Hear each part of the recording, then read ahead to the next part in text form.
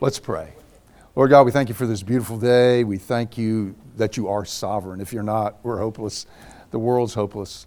We look at all the situations in the world, Afghanistan, the southern border, crises in our own lives. And Lord, our only hope is you. And so remind us that no matter what's going on, the political or military scene or church scene, or in our individual lives, nothing unseats you from the throne, and nothing happens to us that you haven't already allowed to go through your redemptive fingers, and that you can redeem and work it for your good and our good, and toward your ultimate goal of salvaging not just us, but your entire creation. So we pray, come Lord Jesus. We're looking forward to that time when there is no more sin or disease or death, tears, pain. But right now, give us the faith we need to navigate this broken world in a faithful and loving way, knowing that you are our companion with a capital C on every step of the journey. And for that, we are grateful. Guide us this morning as we look at this whole issue of grace, your grace poured out upon us. May we all leave here more assured, confident, and encouraged about who you are and who we belong to, because you are our Master and Lord. We ask all this in Jesus' name. Amen. You know, I've had some people come to me and say, Ron, if I don't believe this stuff that you're up here talking about, do you think I'm not a Christian? I said, no. I'm on the U.S. Advisory Committee of the Lausanne Movement. Some of you may know what that is. Probably most of you don't. Billy Graham and John Stott started what was called the Lausanne Congress for World Evangelization. They've had 3 international congresses. The last one was in 2010. I was a delegate to that in Cape Town. 7,000 people, Christians from every stripe there. A small percentage of that 7,000 would be reformed. Even though the director of the thing was my friend Doug Birdsall. But, you know, I affirm Lausanne. Not everybody's reformed. But the Bible doesn't say you have to be reformed to be a Christian. You need to surrender your life to Christ. And there are Bible-believing Christians that have done that who would disagree with me on what I'm saying here. What about joining First Presbyterian Church? Do you have to believe all this stuff to be a member? No. The only thing you have to believe to join any Presbyterian church is Jesus is Lord. To be an officer of this church, you do. We hold officers accountable to the confessions of our church and explicitly to Reformed theology. Well, then why are we even hassling about this? Because I have friends that are just happy with what I call an Apostles' Creed faith. And I am too. That's predominantly the faith I carry with me everywhere. But I really think if this truly is God's self-revelation, I mean, it's like if my wife Ann said, Ron, I've written down a whole journal about who I am. I know you're in love with me here. And I never opened it up, or I never explored it past page 2. And just, well, she loves me, that's all I need to know. No, I want to look at it. And my goal is that we all have a robust faith that takes Scripture seriously, and we plow our way through it as much as we can. Don't be a Mark Twain Presbyterian. Somebody asked Mark Twain one time. He was a Presbyterian. I think his wife made him join the church. And somebody asked him one time, do you read the Bible? And he said, no. And they said, is that because you can't understand it? He says, no, because I can. And then one time, surprisingly, somebody found W.C. Fields reading Scripture. And they said, you're reading Scripture? And he says, I'm looking for loopholes. And so, Reformed theology says, no, we don't shy away from Scripture. Because we can understand parts of Scripture that we don't like, we tend to shy away. Shouldn't try to shy away. Try to embrace it. And don't look for loopholes. They're not there. They're not there. Well, anyway, let's talk about irresistible grace, which is the I in TULIP. But I don't want to assume that any of us actually understand what these words mean. The word irresistible in the context of Reformed theology is kind of like total and total depravity. The total doesn't mean everything is evil or we're all evil. Remember, I explained that the total means that every facet of our lives is tainted by sin in some way. So it doesn't mean you're all bad. We're all made in the image of God, and during the fall, when Adam and Eve rebelled, that image was fractured, but it was not destroyed. And no matter how bad a person is, they still are made in the image of God. So irresistible here is used in an ultimate way. But you and I can resist grace penultimately. I do it all. Every time I sin, I penultimately resist the grace of God and turn my back on Him. In fact, let me just use an example of my own life to show you how you can resist grace. I came to Christ age 10 at a Billy Graham crusade. It was the real deal. I didn't go there thinking it would be. My parents drugged me. I didn't want to go. And Billy Graham preached one night. I mean, it was like he was talking to me. And I didn't know what was happening at the time. Looking back, the Holy Spirit was regenerating my heart, lifting the veil from my eyes. And when he gave the invitation, I turned to my dad. I was a very introverted kid. And I said, I need to go down there. And he said, do you want me to go with you? And I said, no, I need to do this. That's very uncharacteristic of me. I would have usually said, yeah, Dad, come with me. I said, no, I need to do this on my own. So I walked down the stairs in a baseball stadium. There was a counselor met me, talked to me, made sure I understood what was going on, then prayed with me to receive Christ. I did the homework for 6 weeks and sent it back in and they graded it. And I walked solidly with Christ from age 10 to age 14. At age 14, I've never been a non-believer since then, but I went on a 10-year prodigal journey away from Christ. Not because I didn't believe or was having a faith crisis that how do I believe the virgin birth or something. No, it's because I did believe. And they explained clearly to me, the counselor, that if you accept Christ, He becomes Lord of your life. He's your master. At age 14, I was coming of age as a man, and I didn't like the lordship deal. I wanted to be I still want to be in control. If you know that bumper sticker, God is my co-pilot, have you ever seen those?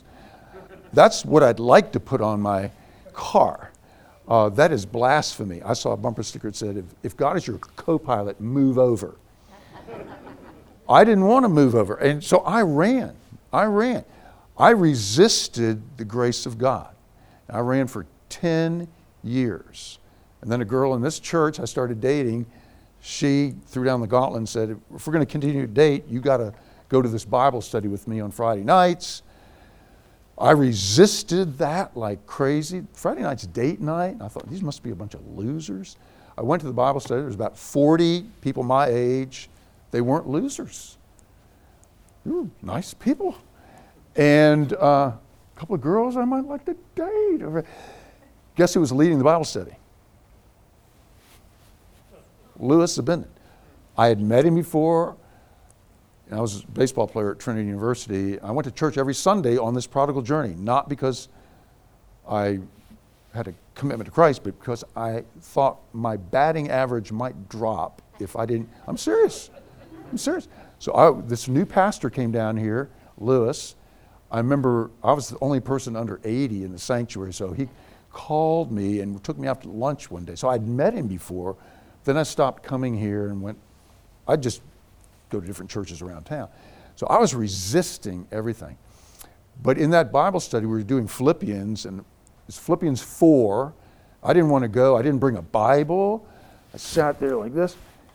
And one night we were studying Philippians 4, and Lewis laid out this whole thing about Paul's in this Roman prison. He told us how gross it was, and, rats, and, And then the text is, rejoice in the Lord always. And again, I remember leaving the Bible study that night going, how can this guy Paul, he's got a death sentence over his head, he's in this squalor of a Roman prison, how can he be joyful? And then I said to myself, well, you know the answer. I went home to my apartment on Mulberry and knelt down that night and said, God, I'm tired of running. I'm tired of resisting you. I surrender my life to you. And that was in 1974, and here I am today.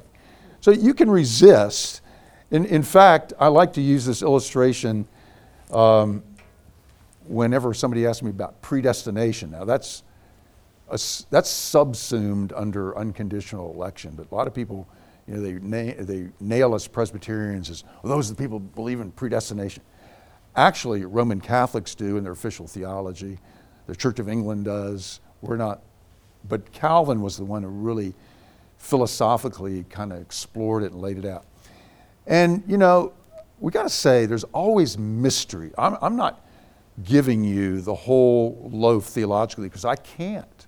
There's stuff beyond human comprehension. I try to err, as I said before, on the side of the sovereignty of God and on grace. When we get to heaven and we get the whole picture, we're going to go, whoa. And some of us are going to go, oh, I can't believe I used to believe that other thing. And so we've got to hold with some mystery. And when you come to predestination, I remember in Reformed theology class, my first year in seminary, with Dr. John Leith, who became my mentor, and he had us reading Calvin's Institutes. And I don't remember the chapter numbers, but one chapter is on the free will of humanity, and the very next chapter is on election. And I remember saying, Dr. Leith, these seem to be contradictory. And I did this a few weeks ago. I drew like a wheel with a hub and the spokes, and the hub is Christ, and then all the different doctrines. And I remember Leith drew that, and he said, what's missing on this wheel? Somebody said, well, there's no rim on it. See, Calvin never put a rim, and he left room for mystery. So I want to say that. We try to understand the Scriptures as best we can through the illumination of the Holy Spirit, not by ourselves, in community with our confessions and with other Christians, and try to keep a teachable spirit.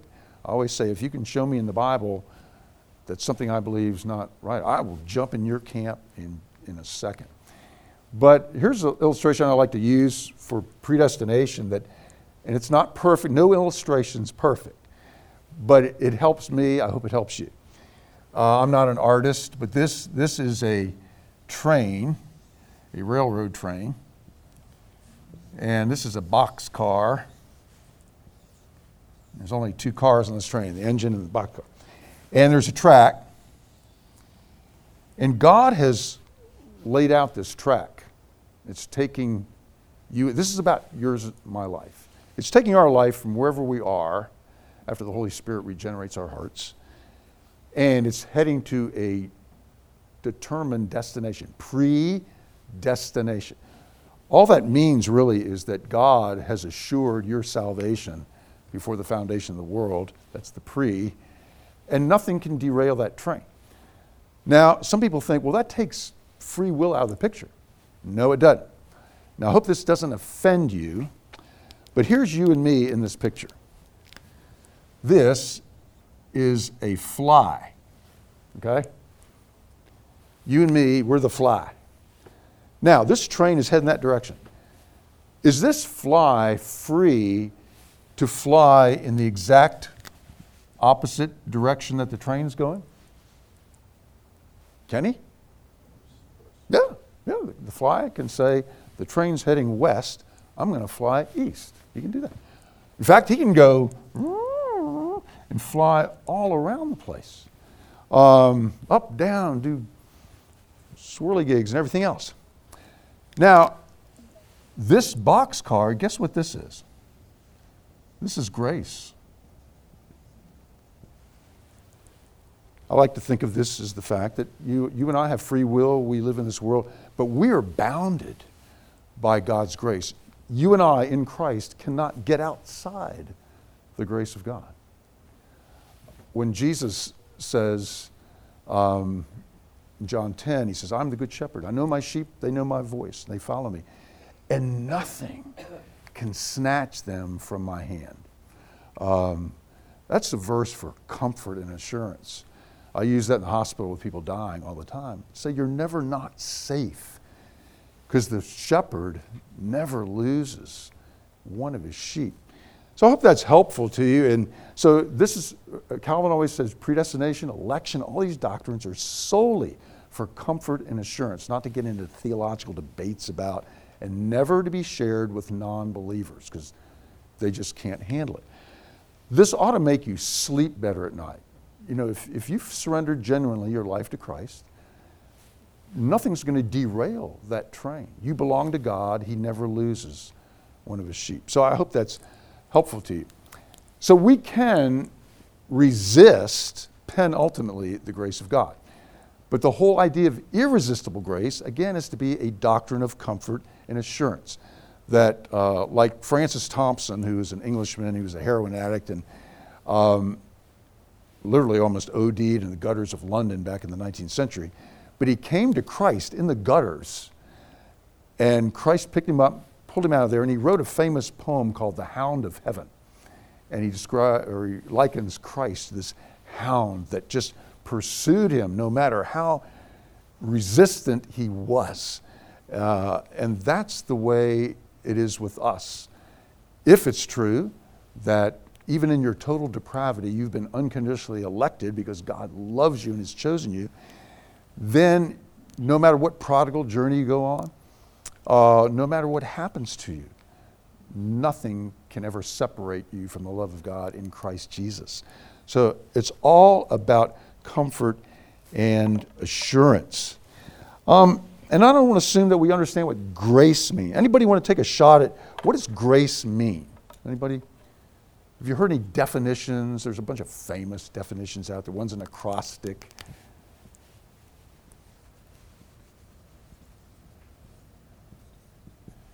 God's riches at Christ's expense. That's a good definition of grace. Anybody heard any others that are good? Unmerited favor. Unmerited favor.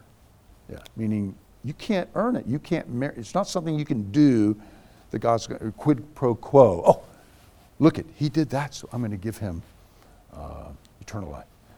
Yeah, unmerited favor, God's rich. Well, I want you to never think of grace anymore as being a theory or a substance. You know, medieval Roman Catholic theology, really, and some still today, considered grace to be some kind of substance. They actually had debates in the medieval church because, you know, they'd take the consecrated host that was not consumed during worship and put it in the sacristy, which is a box on the altar. Now, church mice, they didn't have Orkin back in those days, so church mice were exploring and they would smell that host in the box and they would gnaw their way in there and consume the host. So this is serious. Theologians had debates in the medieval church about whether those mice were saved because they ingested this grace. That was the actual transubstantiated body of Christ. I grew up in a Roman Catholic Irish neighborhood back pre-Vatican II. I'd say the majority of the adults in our neighborhood at 6:45 every morning, they were in their cars heading to Mass and going to 7 o'clock Mass. The more you ingested grace, the more likelihood you're going to spend less time in purgatory. So don't think of grace as being a substance or a theory. Let me tell you what grace really is. It's not an it, it's a who. It's a person with a capital P. Grace is Jesus Christ. Grace is Jesus is God's unmerited favor to you and me. Jesus is God's riches at his own expense, doing for you and me what we could not do for ourselves. So anytime you see the word grace in the Bible, you can sub in Jesus' name, which we're going to do in just a minute, looking at Ephesians 2, 8 through 10. By grace you were saved. By Jesus you were saved. And you know, as I say, on all these doctrines, I'm going to try to err toward the sovereignty of God and toward the grace of God. And I understand, when I came to Christ, if you had interviewed me at age 10 and said, is this a free will decision you made on your own? I would have said, well, yeah, Is there anything else? There's no other way. And guess what? It was. Nobody put a gun to my head. I went on my free volition and made a decision for Christ. As I got older, though, and as I began to look back to the other side of the cross from whence I had come, I was like, whoa. I could see that throughout my life, God had woven people and events, good, bad, and ugly in my life in such a way that, I came to the conclusion that I was a goner. Yes, I made the choice, but I'm a scientist. I was telling my wife on the way down here, science, a true scientist, you just go where the evidence leads you, even if it goes against your preconceived ideas about what you think is orthodox. And it was the same way with theologically for me. My presupposition was I accepted Christ on my own, nobody, and then when I looked, the evidence showed God's hand was in this the whole time. And then when I became to understand the Bible and Reformed theology, I realized, before the foundation of the world, God had chosen me to be His. Even though I was a totally depraved sinner, the good news is, and I needed a Savior, He provided that. And we talked about limited atonement. I was talking to somebody else during the week, and they said, Ron, a better word than limited would be definite atonement. It means the same thing. But the idea that, Christ's crucifixion was a definite event for me. St. Augustine used to say, if you were the only person God ever created, Jesus would have still come and died on the cross for you. It covers everything, all your particularities. And so these are doctrines of comfort and assurance. So grace is primarily a person, not a substance, not a theory, or something like that. And I came to realize when my eyes were open to a couple of other very important, comforting things. In my first year as an associate pastor here at First Pres, I can't remember how it came about, but Ann and I used to go out to Mission Road once a month and lead worship. And Ann was a puppeteer. And if you've ever been to Mission Road, some of those folks are very lucid, others not. And I came to a whole new appreciation of the comfort of the Reformed faith. Let's say you have a child, and that child is born brain dead. Is that child hopeless? They can't pray the prayer, they can't choose for Christ. Does that mean they're eternally lost? Reformed theology would say, you don't know what's going on. The Holy Spirit, those things aren't a block to the Holy Spirit. Let's say you have a child who grows up and is anti-God and then gets in a car wreck and is brain dead. Is that child totally lost for eternity? Not if they were chosen by God before the foundation, but they couldn't accept Christ. No obstacle for the Holy Spirit. People come to me and say, what about all the people who have never heard? The natives on the proverbial deserted islands. I say, I don't know. Is it any obstacle for the Holy Spirit He doesn't need missionaries, doesn't need tracts, he doesn't even need the Bible. Who's to say the Holy Spirit doesn't regenerate the hearts of those that God has unconditionally elected? So you can't write off anybody. As I said last week, I go through life assuming everyone I meet is elect. You should never go, that guy's reprobate. Look, he's in Hell's Angels. You don't know. You don't know what God's got in store for him. He just may be heading in the wrong direction in the boxcar, but he might be on the Heaven Express. So don't be too hasty. One of the things that Reformed theology does for me, I'm a scientist. I really spent a lot of time reading in the whole area of Darwinism and how that's falling apart with all the great discoveries we're making with the Hubble telescope and computer models and everything. You cannot any longer as a scientist go with the evidence and wind up with Darwinism. I'm not saying you wind up a believer But the best you can do, or the worst you can do, is say, well, I don't know what it is, but it ain't that anymore. And one of the things that Reformed theology corrects, I think, for me, is any kind of spiritual Darwinism, survival of the fittest. This idea that, okay, I grew up, I happened to be born in the United States. I didn't pick that. And I was born into a family that was unconditionally loving. I didn't choose that. And I was raised in a church, in the Associate Reformed Presbyterian Church, in a Christ-centered, Bible-believing, missions-driven congregation where people really loved on me, Sunday school teachers. I didn't choose any of that. I went to, at that time, the finest public school system in America, Montgomery County, Maryland, outside D.C. I didn't choose that. I went to the #1 ranked academic high school in the nation, Bethesda Chevy Chase High School, the whole time I was there. I didn't help that ranking at all. But I didn't choose to go there. And then I went to Trinity University on a baseball scholarship, got a great education there, got to play ball, didn't cost me a cent. I didn't choose that, they chose me. And then went to Union Seminary in Richmond, like Chris did back when they still believed in Jesus. Wouldn't send a Unitarian there now. It'd mess them up even more. But so I'm the recipient of this great education. So am I a Christian because I'm just educated? I figured this out. At age 10, if you had asked me that, I would have said, yeah, I figured this out. I realized Jesus is the way. Well, what about the person born in Bangladesh who's illiterate?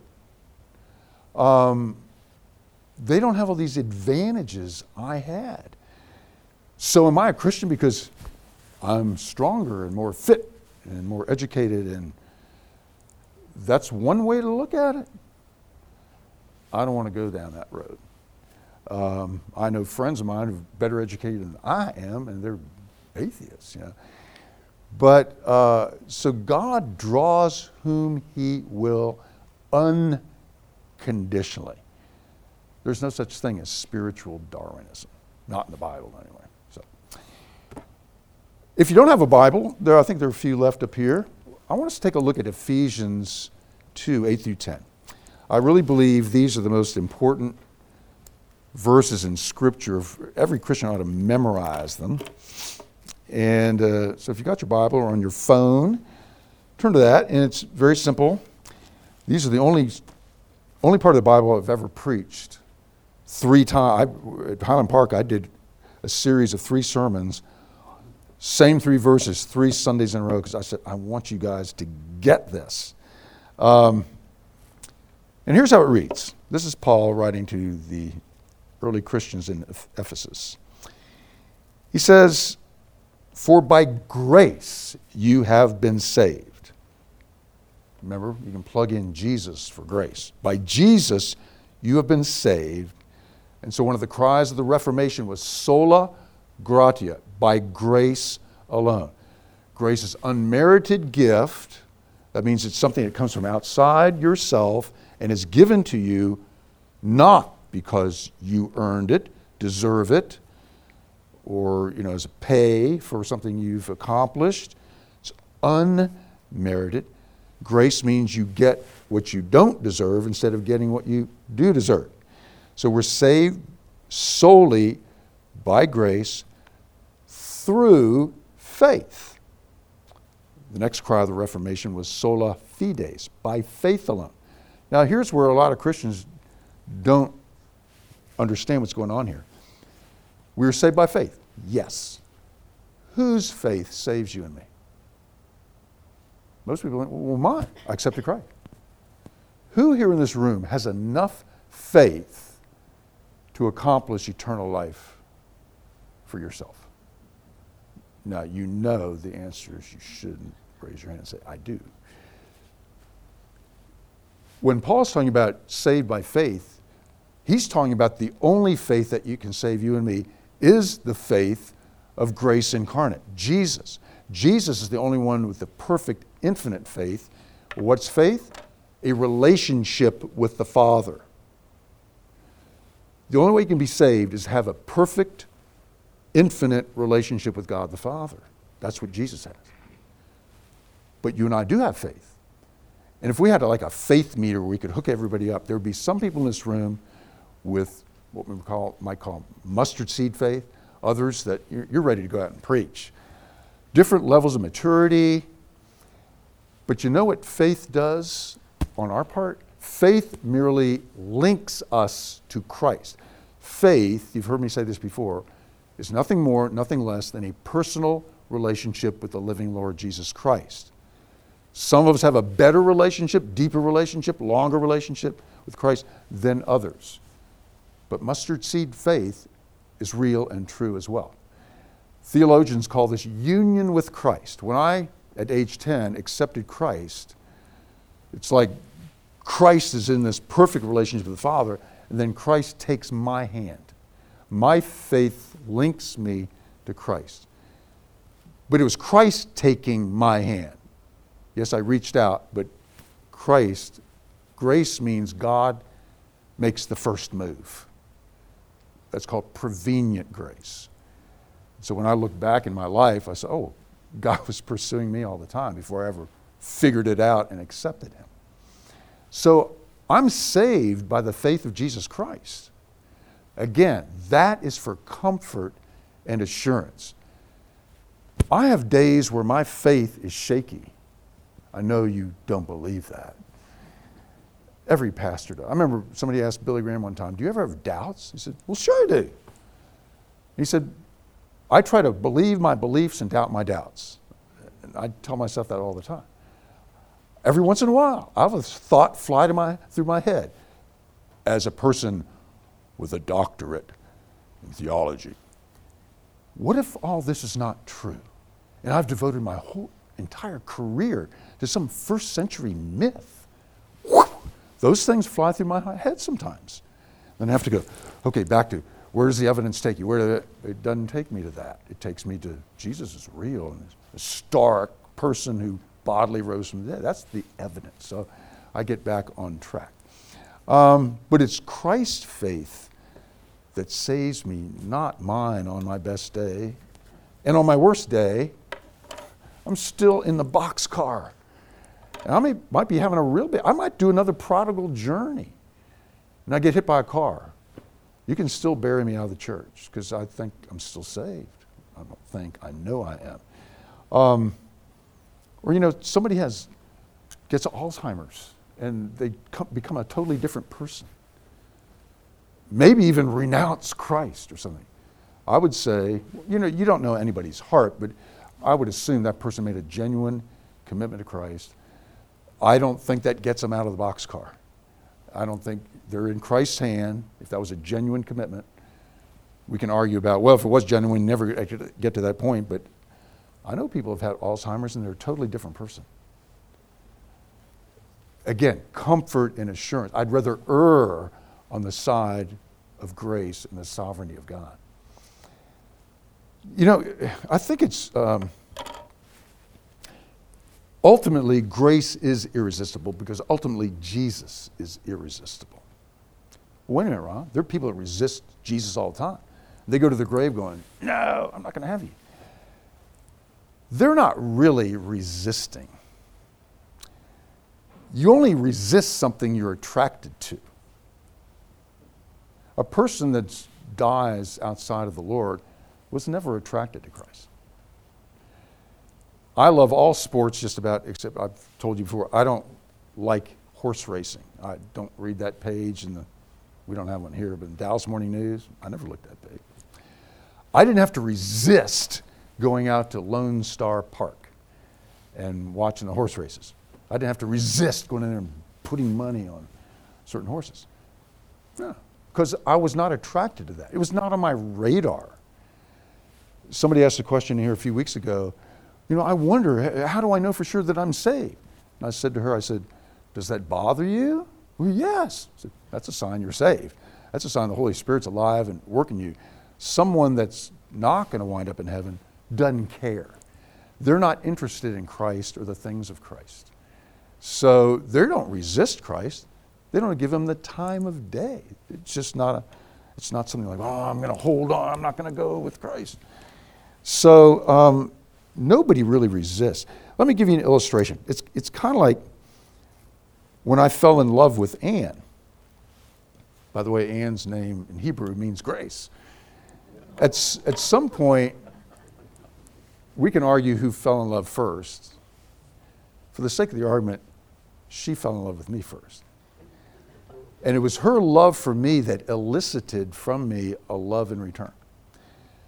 And at some point, I hit a place where I could not resist her anymore.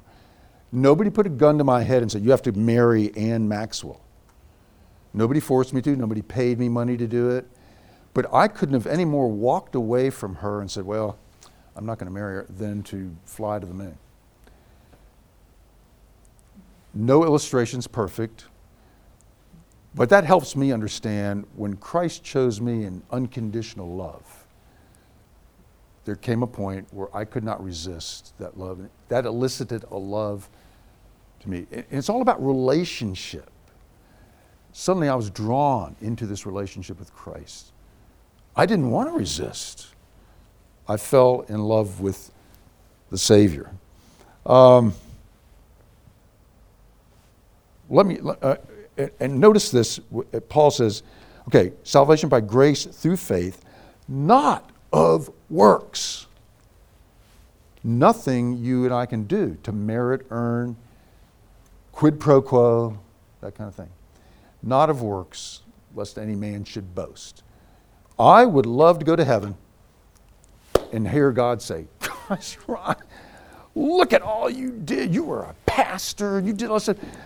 Come on in. You deserve this. That's Paul, don't you want Christ to say that about you and your ministry? Look at all the people that Paul won to Christ, how he faithfully preached. That's my total depravity says, yes. But that old line from the hymn, nothing in my hand I bring. Nothing. I have no way I can boast. It's sheer total grace. Sheer total Jesus who chose me as his sheep, and he will not let me go. The train cannot be derailed. But there's a difference between grace and cheap grace. A lot of people go, oh, I accepted Christ, now I'll go live like hell. I do that sometimes. Every time I sin, I fall back on that. What does Paul say? Where does works figure into the life of a believer? Look what he says. He says, for we are his workmanship, created in Christ Jesus for good works, which God prepared beforehand that we should walk in them. So the sign of a genuine relationship with Christ is that your life is producing fruit. You're doing good works, not to earn anything, but to say thank you. Because now that's your mission. Now that you've come to Christ, you've been given a mission. And that's to do good. I was talking to a couple guys before the service. I said, it's funny, I have atheist friends, and they'll come to me and I said, well, in the hurricane in Haiti, where were you guys? Where was the atheists over there ministering? And they like to take shots at the church. I said, it was the church that planted all the hospitals and universities around the world.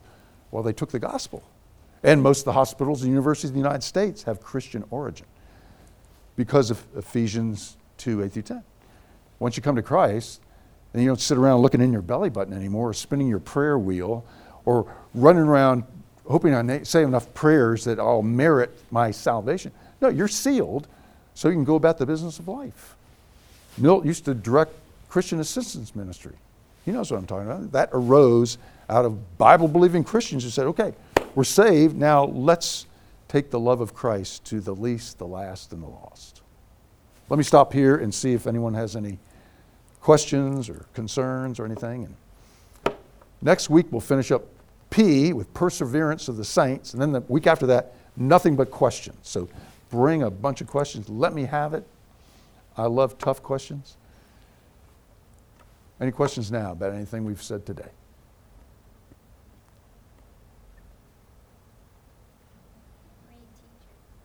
You're a great teacher, right? Students. I don't know about that. Thank you. But again, do on that last time for questions if you don't get any questions. then I'll go, didn't you love it in college when the professor would let you out early? Yeah. That's what I'll do, let you out early. It's funny, I do a Bible study every Friday night with young adults in Indonesia, Thailand, Philippines, Nepal, and a couple other places. And these were all students at the university in Jakarta when I was there. I was their pastor. So they're now out into their careers. And I can't pull questions out of that. So I wound up asking most of the questions. And because it's a culture of shame. And they're afraid they're going to ask a question that's to embarrass themselves. So but it's funny because American students, oh, but Asian students, it's just, I got to pull it out of them. And so it's funny. So I don't want to have to do that with you guys. Come on, somebody's got at least one good question here today. Joe, I know you got a good one back there. I can see it bubbling.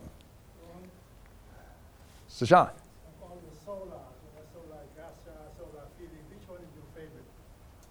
I'd go with the first one, Sola Gratia. But that's kind of synonymous with Sola Christus. Saved by grace alone, through faith alone, in Christ alone, according to Scripture alone, for the glory of God alone. Those are the 5 solas. But grace, I always want to err on the side of grace. And thank God He's a God of grace, not of fairness. Fair means you get what you deserve.